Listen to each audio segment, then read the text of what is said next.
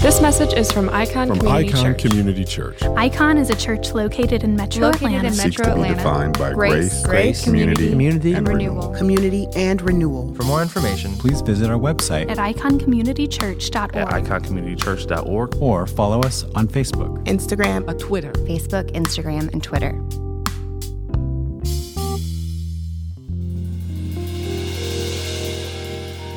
We've been working through our Why Church series, and we've been talking a lot about why the church exists and why God created the church, why the church is a necessity, why we should care, what our role should be in the church. All those things we've been talking through, and today I want to talk about something that is a very sensitive topic, and it's one that I think all of us on some level can connect to. It's a topic that's causing a lot of concern throughout Christianity, all over the world right now. And it is the topic of church hurt and its connection to another word, deconstruction. Church hurt and deconstruction. Those words will elicit any number of emotions, feelings, thoughts, concerns, kind of knee-jerk reactions. And before we get into all of that, let me just ask you, have you experienced church hurt? Have you been through situations that you would define as church hurt? And what has it led you to do? How has it led you to feel? A Barna poll back in 2010 showed that 40% of non-church going Americans say that they no longer attend church because of a negative experience with a church or a congregant. There are countless Americans that have been hurt or alleged to have been hurt by a church's teachings, oppressive policies, immoral leaders, rigid expectations, and misbehaving members. Now, in my own experience, I have my share of church hurt, and I've attended several churches all over the country and a few in other countries as well, from multiple denominations. And in all of those churches, I've seen the various wounds that people have sustained while attending church. Various issues that you might call church hurt. Some examples: women in abusive marriages being told that their job is to stay and pray. And they're promised that the church will stand by them and be there to support them. But if or when that woman chooses to divorce and leave that dangerous marriage, she becomes ostracized and isolated. There are cases where someone opens up about their struggles, emotional or mental struggles and issues that they're dealing with, only to be told that their emotional issues are a function of a lack of faith by church leadership, and they don't feel safe. Other situations where someone might stand up to abusive and narcissistic pastoral leadership, and they try to call those things out, and they are completely removed and completely disenfranchised in many ways.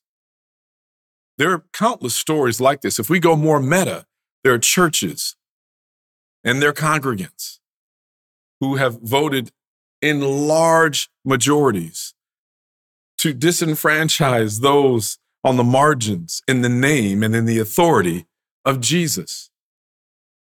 Different legislative approaches that deal with discriminating along racial lines and socioeconomic lines, the poor, sexual orientation, any of those things that will come up. There are people who have acted on behalf of the church to treat these others as something less than the very image of God. And for that reason, people feel a great deal of hurt, so much hurt that it leads them into this place of what has been deemed deconstruction. Now, this word deconstruction, it's in some circles become a bad word, a scary word, especially if it's something with which we are unfamiliar. And that's because deconstruction is often seen as synonymous with destruction. Some will think, if something's being deconstructed, it must therefore be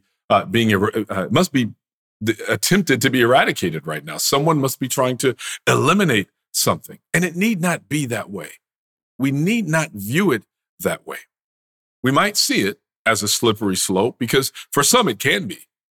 But for many, it is an effort to do what the late Rachel Held Evans called taking a massive inventory of your faith, tearing every doctrine from the cupboard and turning one over in your hand to evaluate whether or not it's still intact. Now, before I ever went to ministry, before I even went into the military, I spent time in undergrad studying electrical engineering. And a good portion of that was to learn how to code. So I did a lot of computer programming in a different world, a different life ago. I would spend time poring over thousands of lines of computer code. And there would be different assignments given to us by professors. Hey, your job is to create this, or your job is to create that. And here's what I want to see on the screen when it displays. And here's the input I want to be able to put in. And here's what I'd like to see come out. And so if I was creating a database program, if I want to put someone's name in, and I want their name, their address, their age, and their height to be output, this is the way that we need to write the code. And so many times we'd spend weeks, sometimes months, writing code for different programs. And you would have people come test your program. When they would come and test the program, they put the input in. Sometimes the output would come out completely wrong. Sometimes the output, I might have to put in Daryl, and I want my name, age, height, weight, whatever to come out. And for whatever reason, it just says Daryl, just in this, what they call a recursive loop. And it's just looping and looping and looping and looping, and nothing else changes. Now, I give that to my professor. My professor looks at the program and says, something's wrong. This program isn't working right. The output is not something that we wanted. There's a less than desirable output occurring right now. Something needs to be fixed. Now, a good programmer is going to go, well, let me go back to the drawing board. Let me open up my program again. Let me look through all of the thousands of lines of code. Let's go to the section that's supposed to be responsible for that piece of output, and let me rework it, or let me debug it. Ultimately, in order to make a program better, you have to be well-versed in deconstructing it. Because deconstructing it will only make it even stronger when it's constructed again. And so everyone knows this, even within the engineering world. In order for you to make something stronger, you have to know how to break it apart, inspect it. People know this when they're working on a car. One of the things that people will often do when something's wrong in an engine and they can't figure out what's wrong with it, you take apart the entire engine and you work through every single element. Then you put it back together again, good as new, and now it's working again. Deconstructing is never something, should not be something looked at as negative, should actually be looked at as the best programmers do it, the most well-versed engineers do it, and I would argue that the most mature Christians should be able to do it as well. So the question is, though, what happens when people get to a place where church hurt leads them to start deconstructing? What are they deconstructing? I think many times people think deconstruction becomes destruction because we start to assume that people deconstructing, quote unquote, their faith means they're deconstructing Jesus. They're deconstructing their belief in who Jesus is. They're deconstructing who God is. And in many cases, they're deconstructing the power structures that may have hurt them in the name of Jesus. And they're trying to figure out, what do I do with these destructive situations that are claiming to be doing so in the name of this loving God that I've learned so much about and that I've learned to love and begin to serve. And I would say, and some people will think that any type of thinking like that is the sign of an immature Christian, because we have falsely equated maturity with rigidity. And we think that to be mature means that you have to have unwavering fealty and fidelity to each and every position and structure that we may have learned or adapted or adopted in our Christian walk. But I would argue that the real healthy type of deconstruction, that kind of deconstruction is actually a sign of mature faith. And I would offer evidence by looking at Jesus's life and Jesus's ministry. Jesus demonstrated deconstruction throughout his ministry. If we remember ways in which Jesus deconstructed, keep in mind, the world that Jesus was in physically, the world that Jesus was in was one in which the Jewish leadership, those that were God's people, their job was to convey the heart of God to the people, had been so for millennia. So you've got, for all intents and purposes, that's kind of similar to the church. So you've got leaders, church leaders, Jewish leaders. Their job is to preach. Their job is to pray. Their job is to help bring people into worship, care for community. These were God's people. They were leaders. They were teaching. Jesus comes onto the scene, and you've got long rhythms of people serving God and long rhythms of people worshiping and praying in the temple. And Jesus comes in and he starts to deconstruct what they thought they understood about the law. He starts to deconstruct what they thought they understood about who God is. And he does this as young as 12 years old to people who are leaders of the faith. And you see situations where Jesus says things like, well, you guys know that the scriptures say not to murder. And the Pharisees knew that these leaders, these Jewish leaders, this isn't even a negative thing. These were leaders, many of them maybe even sincerely wanting to lead God's people. And here they are. They knew that murder broke the law. But Jesus had to say, but I need to deconstruct this for you because you start and stop there, but I need to help bring you back and make you realize that it doesn't start with the action. It starts with your heart. It starts with what's happening internally. They didn't realize that someone's cruel thoughts could actually be, in God's eyes, just as guilty of breaking the law as murder is. They thought that the command against adultery was purely behavior-based. They didn't realize that your thoughts could actually be this just as in violation of God's law as the actions. Jesus is deconstructing the way that they thought they understood God's law and God's heart. Jesus deconstructed the Sabbath. In many ways, you see the Pharisees. Remember when the Pharisees were very angry, I believe in Matthew 12, Jesus is healing on the Sabbath, and he responds and tells them that the Sabbath was actually created for man. Man wasn't created for the Sabbath. He's turning their understanding of their own theology on its head because he's trying to show them that you are having some very unhealthy practices now because you are actually okay with someone holding to this theological principle while someone else is hurt, harmed, and not being healed because of it. You've missed the whole boat. Allow me to deconstruct that for you. So he does. You even see the ways in which he deconstructs their form of worship in the law.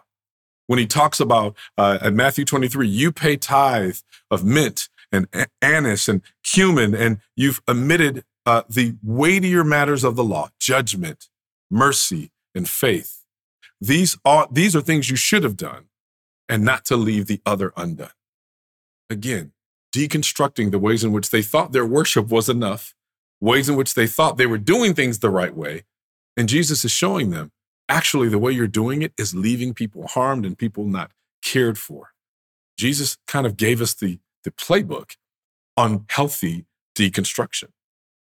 Now, let's be honest, it is not exactly easy or fun to admit that something that maybe we once believed wholeheartedly and with every fiber of our being may not have encompassed the whole picture, or worse, was just outright wrong. It might mean that we need to rethink an entire phase of our lives. It might mean we have to rethink how we perceive people, what we devote our time to, what we denounce or what we uphold. It could even mean suddenly realizing that something we've done or thought for our entire lives is actually destructive to ourselves and to others.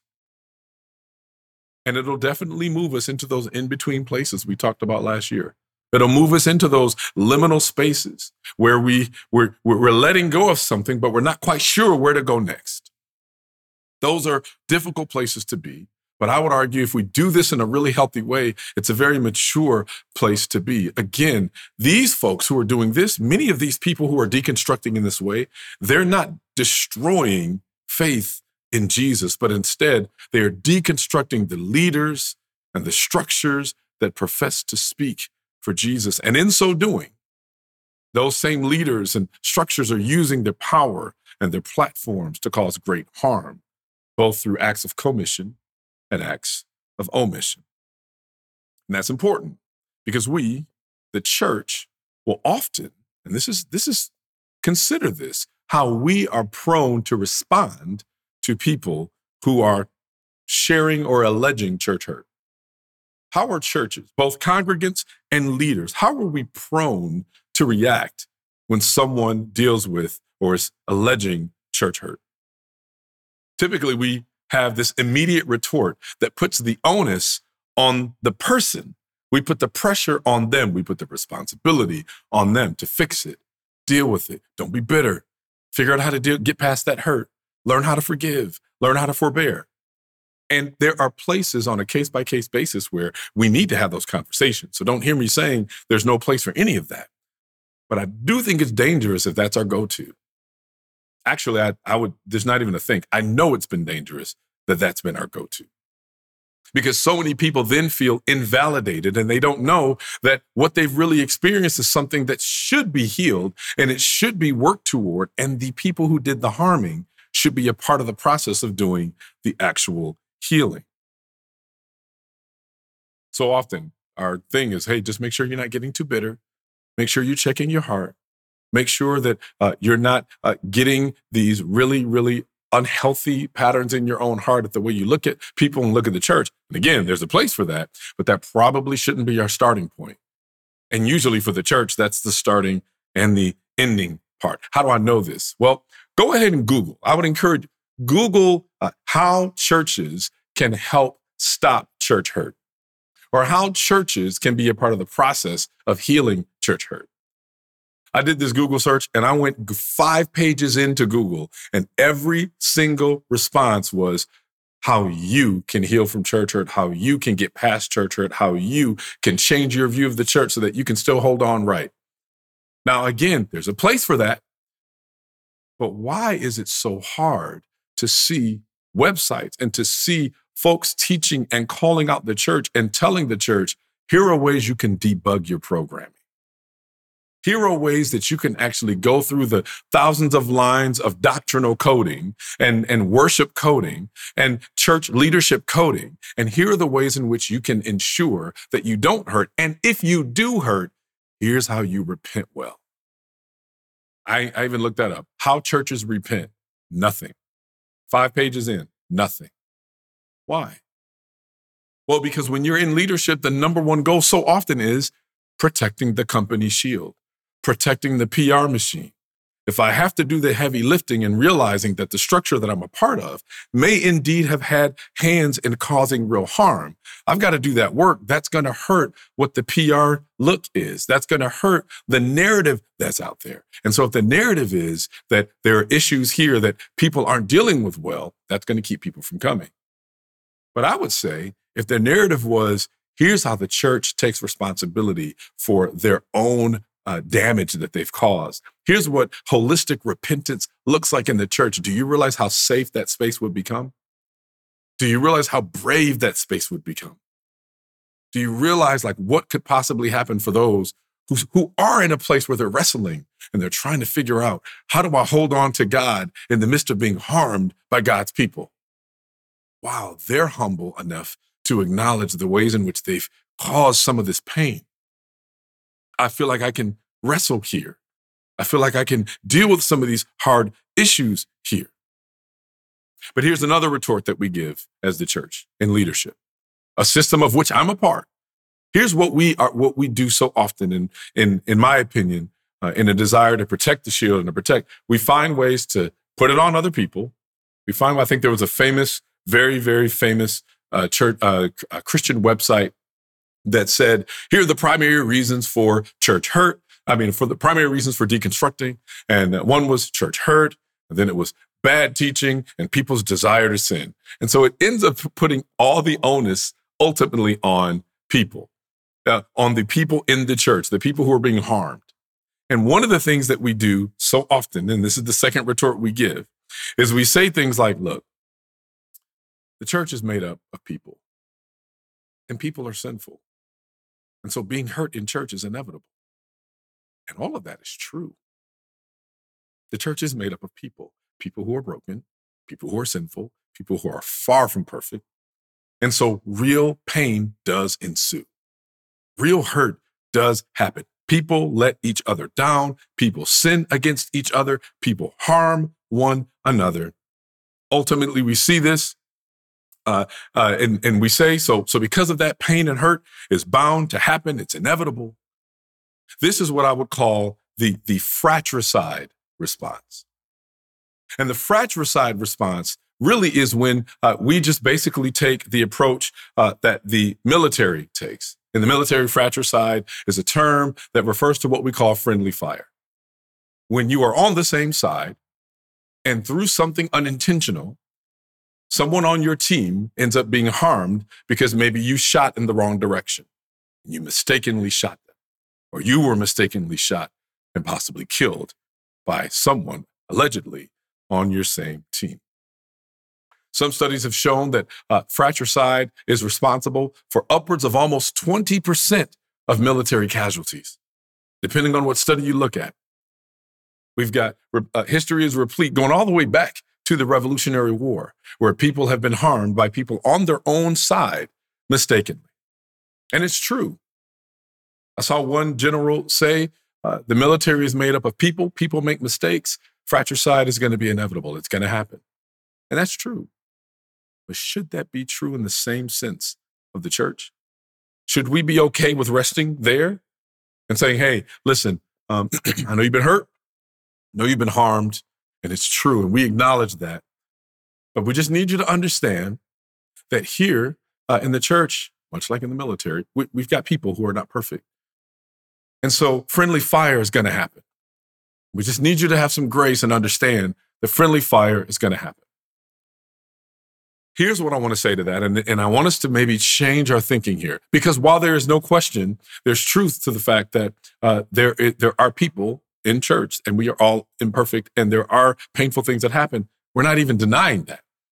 But should that be a comfortable approach? Should we find ourselves more settled by hearing that? Or should we feel like there should be something else that happens? Because here's two big difference between the military and church hurt.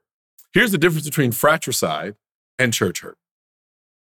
In the situation where military members are being harmed by their own mistakenly, you are aware when you go into the military that this is something that is possible. Now, you hope that your commanders are doing everything in their power to ensure that the right communication is there, the right training is there, the right technology is there, so that people are not being harmed by their own.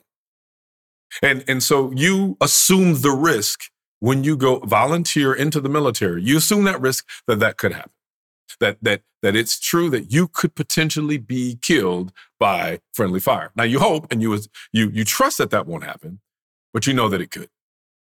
You volunteer for that, and you volunteer for that unintentional killing that could occur. But it's very different, right? The assumption is that in a military environment, the people with whom you were fighting all have the same uniform. And they all have the same goal. They're looking for the enemy. And so everybody on the field is looking to deal with the same enemy. But it's very different when in the church environment, you assume that everybody's wearing the same uniform. But the problem is, to my second point, friendly fire in the military is always unintentional. But friendly fire, if we call it that in the church, is often intentional. Now, sometimes it's unintentional. But there are many times where in church environments, there are certain things that are done and certain approaches that are taken that people know is going to cause real pain. And we're not talking about, we'll talk about this next week, about the difference between what church hurt is and what it isn't. We're not talking about correction. We're not talking about things that need to happen where there's, we need to be held accountable. We're not talking about that. But we're talking about other things that are done that cause real pain, that are completely not in line with the heart of God. And those things are intentional. So to just look at church hurt like friendly fire, we're actually minimizing the damage we're actually doing. Because no matter what, no matter how egregious the mistake is in the military, the one thing people know is this was unintentional. And in many ways, they're able to still hold on and go, I know that this is the price of doing business in the military. When we're at war, I know that can happen, that unintentional thing can happen. So there's some type of mental way that we can try to reconcile what occurred. I would say that it's even harder for Christians when they are harmed intentionally by not just other believers in the church, but by leadership, because they're going, this was something that was intentional. This wasn't just something that was unintentional. I can't even rest intellectually on the fact that that was just a mistake and that's how that happened. No, that was intentional. And it was not just intentional here. There's a pattern of intentionality with these types of offenses. And we can insert offense. There's no question that there are things that many churches across the country have been guilty of either overlooking, covering up, or just flat out denying. Whether it's issues of sexual abuse, whether it's issues of racial impropriety in certain ways, whether it's issues of ways in which people, the poor, have been discriminated against. There are long historical examples of that have been very intentional. And the best we can do is, well, what do you expect? We're not going to be perfect. What do you expect? Hurt happens. People, it's friendly fire. It's going to happen. We have to just learn how to get past that. No. This is something much deeper. And this is something that if you have been a person that have been harmed or feel a sense of church hurt, please know God cares about that. Please know it should not be the role of leadership to invalidate what you've experienced in order to protect ourselves. Because God's heart breaks in the same way. So if you're struggling with church hurt, if you're struggling with the pain of church hurt, or if the church has misrepresented God to you through toxic, abusive actions or words, please know you are not alone. You are not by yourself. And you also are still in the center of God's love and God's justice. God genuinely cares because guess what? God hates church hurt too. God hates church hurt. I don't know if you've heard that before. I don't know if you even believe that. But I need you to know that God hates church hurt. And it happens, in my opinion, and I think history can prove this and bear this out, that church hurt happens because churches repent poorly, if not at all. One of the main reasons why church hurt goes on for so long is because churches are far better at telling other people to repent than churches are at repenting themselves. And because of that, people go, I don't know that I can trust this any longer. What you're telling me to do, you don't do. If there are situations where people have harmed one another, and we go into the Matthew 18 principle, and we're talking about if someone sinned against you, go to them and bring your offense to them. And if they don't want to hear it, bring other leaders in the church that are impartial to come in and help settle this thing. That's something that's supposed to be good enough for the congregants, but for whatever reason, not good enough for church leadership when certain issues arise. Churches have done a very bad job at repenting. And that's actually, and people don't want to hear this, but I think that is that is the largest majority of people who are in the midst of deconstruction. Largely, they're trying to deconstruct situations that happen at the hands of church leadership because church leadership has never really been taught how or called to account to learn how to repent well on behalf of the church. Churches don't repent well. It's just a fact. Instead, churches often make excuses, scramble to find some either obscure or some area of scripture to justify what has occurred, or find a way to invalidate the character of the people who are calling them out. In addition, when the people that we trust manipulate, they shame or reject or use others for selfish gain, the effects are extremely painful and they're confusing, and it hits us where we're most tender, causing us to question both God and our own sense of worth. And in some cases, the pain can cause us to wonder, well, if the church can hurt me so deeply, then what does that say about God? What does that say about who God is anyway? Who is God? Can he really be trusted?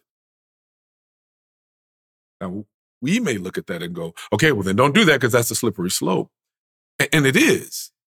But it's more helpful to get to why those questions are being asked versus you better not ask those questions. Because the reasons those things are being asked Those reasons should be the thing that penetrate our own hearts, especially as leadership, to go, why are people feeling this way? Are there things that we have done to cause this? This is the case in a marriage. If somebody's in a marriage and they go, the things that you've done have made me really wonder if you can be trusted. The things you've done have made me really wonder, why did we get married in the first place? The things you've done have made me wonder, what was it in you that I saw? That I overlooked something in you in order for this to happen? You know how bad it would be to go, listen, you're going down a slippery slope right now. You shouldn't be asking those questions. I see what you're doing. You're deconstructing the reasons why we got married, but I really think you should stop doing that because that's going to lead you to making you think you ought not be married anymore. And that's not good because the main goal is to make sure that rigidly we just stay in this same pattern because that's what maturity looks like. Now we can brag about being married 50 years from now, even though 30 of that been horribly unhappy, but maturity though. That is not what we should be doing as people of faith. So when people come and they are in a place of church hurt and deconstruction, the answer is not, that's slippery, stop doing that. That actually isn't a mature answer. And your proof can't be, and here's how I know it, because look at the people who aren't in church anymore. That outcome by itself is not enough to prove anything. Because we don't know that the people who left ever had an actual safe environment in which the gospel was really lived out. So did they really leave the healthy church, or have they just left these unhealthy environments while they still wrestle with who God is? I'd rather take the latter because those are folks who are innocently, honestly wrestling and trying to figure out who God is, because what I just saw there does not seem to comport well with the actual character of God that I've seen or understand in the scripture. So I'm going to close with one passage of scripture that I want us to sit in. And because it's something that we have sat in before as we talk about individual repentance. It's a scripture that I love to go to. It's one that I go to with couples often and with just family and friends when they're trying to deal with things. It's one area of scripture I think we still do incredibly poorly. We do it poorly individually. And admittedly, we do it poorly from a church leadership perspective as well. This is the well-known passage in 2 Corinthians 7. I've preached this 3 or 4 times before. But I think it's necessary from a leadership perspective because it's something we do, again, like as I've said, so poorly. And this is the place where Paul is talking about, I would argue, the most descriptive, prescriptive place to look when we talk about how repentance should look. Many times when people get angry and they get upset because they're like, we love to do, and this is really sad, but we love to take people from hurt to healing right away, or hurt to reconciliation right away. And we skip over the necessity for repentance. It's the most anti-gospel thing we do when we try to call people back to church and we try to call people back into relationships. Well, the goal is just having close proximity and staying in the relationship no matter what. That is not the goal. The goal is healthy repentance and then reconciliation. When healthy repentance does not occur, there cannot be any actual reconciliation. So look at this, 2 Corinthians 7. I'm going to start at verse 9. By way of review really quickly, this is the place, right, where Paul has been writing letters to a lot of these churches that he's planted or that he's met along the way. People are writing him letters, telling them issues, problems, concerns, encouragement as well. And at some point in time, there was a second letter that the church in Corinth wrote to Paul, identifying some things and also responding to the fact that his letter to them, 1 Corinthians, had really hurt their heart, broke their heart, made them really sad, made them grieve, made them really hurt about some things that he said, but not hurt in the way that they felt attacked, hurt in the way that they realized, I'm so broken over the fact that we have not modeled the love of Christ well. We have not modeled God's heart well. We are broken and we are grieved to the point of repenting. Here's what Paul says. And he's talking about the letter. And earlier he had said, listen, I know that you guys have been crying. I know you guys have been grieving over the letter that I wrote you. And I'm sad, but I'm actually not too sad. Here's what he says. I now rejoice, not because you were grieved, but because your grief led to repentance. For you were grieved as God willed so that you didn't experience any loss from us. Listen to what he says about godly grief and ask yourself, do we as a church practice this godly grief well? Leadership. If you're a pastor and you're watching this, do you practice this kind of godly grief when people are hurt within our own ministries? Do we have a godly grief here? You were grieved as God wills so that you didn't experience any loss from us. For godly grief produces a repentance that leads to salvation without regret, but worldly grief produces death. This is how he defines what godly grief should look like. For consider how much diligence this very thing, this grieving as God wills, has produced in you. What a desire to clear yourselves. What indignation. What fear. What deep longing. What zeal. What justice. In every way, you showed yourselves to be pure in this matter. So even though I wrote to you, it was not because of the one who did wrong or because of the one who was wronged, but in order that your devotion to us might be made plain to you in the sight of God. For this reason, we've been comforted. This is the word of the Lord, and thanks be to God, because in this way, God is legitimately saying that if you are not zealous and longing to make things right that you have wronged, you are not repentant. This is not about, I'm just so tired of having to deal with this again. Oh, I'm so tired. I'm so worried about where this might lead things. How do I make sure that I do damage control so that people don't run down this slippery slope? I'm so concerned. That is not what repentant heart should look like first. The repentant heart should go, I'm actually so broken over the fact that this kind of pain has been caused by this type of abuse of power or this type of teaching that has caused real damage because it's not completely in line or holistically in line with God's heart. And people have called that out the way Paul called these folks. Some of these folks were leaders in the church. And the ways that Paul called out, hey, the stuff that you guys are doing, the way you guys are handling communion and overlooking the poor, because those are the only people that have to work hours where they show up late and now you guys have eaten all the food and drank all the wine. All that stuff that happened there, that's not God's heart. Y'all should be ashamed of yourself. That is really what Paul was saying. And what it did for them is it didn't make them go, I'm so angry that you said this to me. I'm so sad. Well, now I'm hurt. I'm going to turn the tables. You're hurting me now. No. They stop and they go, this is exhausting. And I'll be honest with you. In these roles, this can be tiring and exhausting, trying to figure out how to get it right every time. But ultimately, if a church is repentant, you don't ever get tired of repenting. Because that's not what zeal looks like. That's what tolerating the situation looks like. But when he says, look at what zeal, what longing, what anger. This isn't anger at the person who's brought up the offense. This is anger at ourselves, right?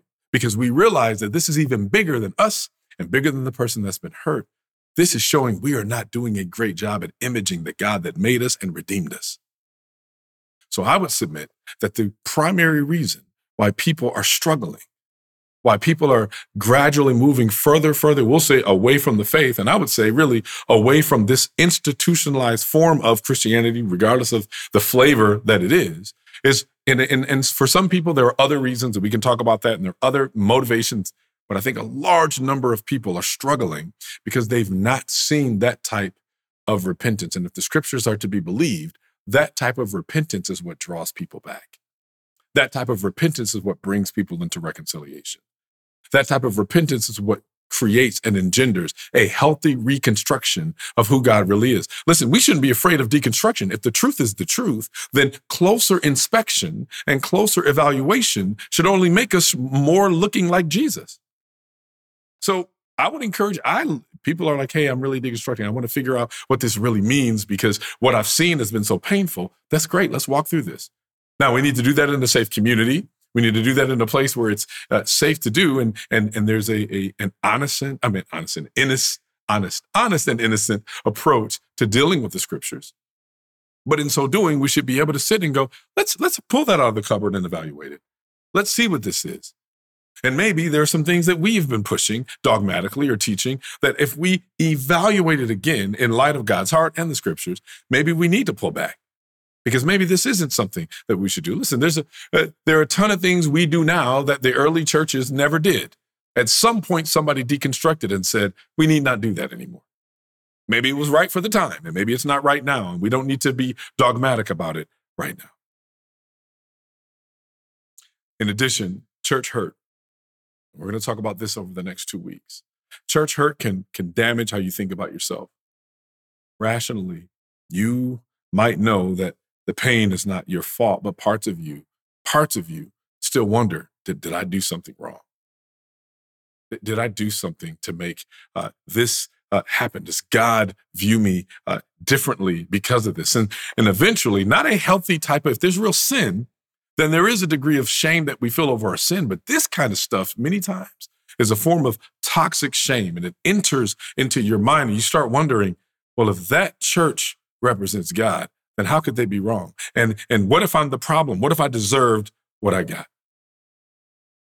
If you're struggling with pain of church hurt, or if a church misrepresented God to you through toxic, abusive actions or toxic words, as we said before, please know you're not alone.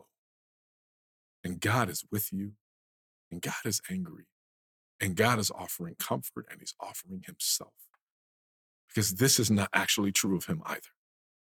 And so one of the things that I want us to do over the next couple of weeks, so we're gonna walk through what church hurt looks like, what it doesn't look like. We're gonna walk through what it means to rightly heal from church hurt, and as we've talked about now, what it means to rightly repent, specifically on behalf of church leadership and churches all over. But at the end of the day, this is not about deconstructing, and most people are not in a place where they're just deconstructing their Jesus as a whole, God as a whole. Some are. But many of the people are trying to figure out, how do I connect what I've seen here with the very heart of God? So we're going to spend time looking at who God truly is, his attributes, and measure that against, so that we're not just getting to a place where we stop at deconstruction, but we continue moving to a healthy place of reconstruction. Because that's actually what God has been modeling. And that's what we see throughout the history of the church. That's what we see throughout the history of Jesus' ministry. And that's what mature sanctification should look like for all of us. So may we engage in a healthy form of this type of taking accountability for church hurt, walking through healthy deconstruction, and let's land on the right, holistic gospel side of reconstruction. Let's pray. Father, you are good. Sometimes we struggle with knowing even what your goodness looks like. God, as some of us have suffered at the hands of those who claim to be purveyors of your goodness, or those of us who may have been guilty of causing real pain, allegedly on your behalf. God, I pray that you would give us a heart of humility. I pray that you would give us a heart of repentance. I pray that we would create and help create a healthy environment where people can live in those liminal spaces where they're not sure what is safe to hold on to, but they're wanting to hold on to you. And so, God, I pray that we would learn what healthy deconstruction is, what it isn't, and what right reconstruction should look like. God, give us your wisdom, give us your heart, give us your spirit, and let this be done for your glory in Jesus' name. Amen. Receive this benediction now. Now unto him that is able to keep you from falling, but to present you faultless before the presence of his glory with exceeding joy. It's to the only wise God, our Savior, be glory, majesty, dominion, and power, both now and forever. And all of God's people said, amen. God bless you. Praise God, from whom all blessings flow. Praise him, all creatures here below. Praise him above, ye heavenly hosts. Praise Father, Son, and Holy Ghost. Amen.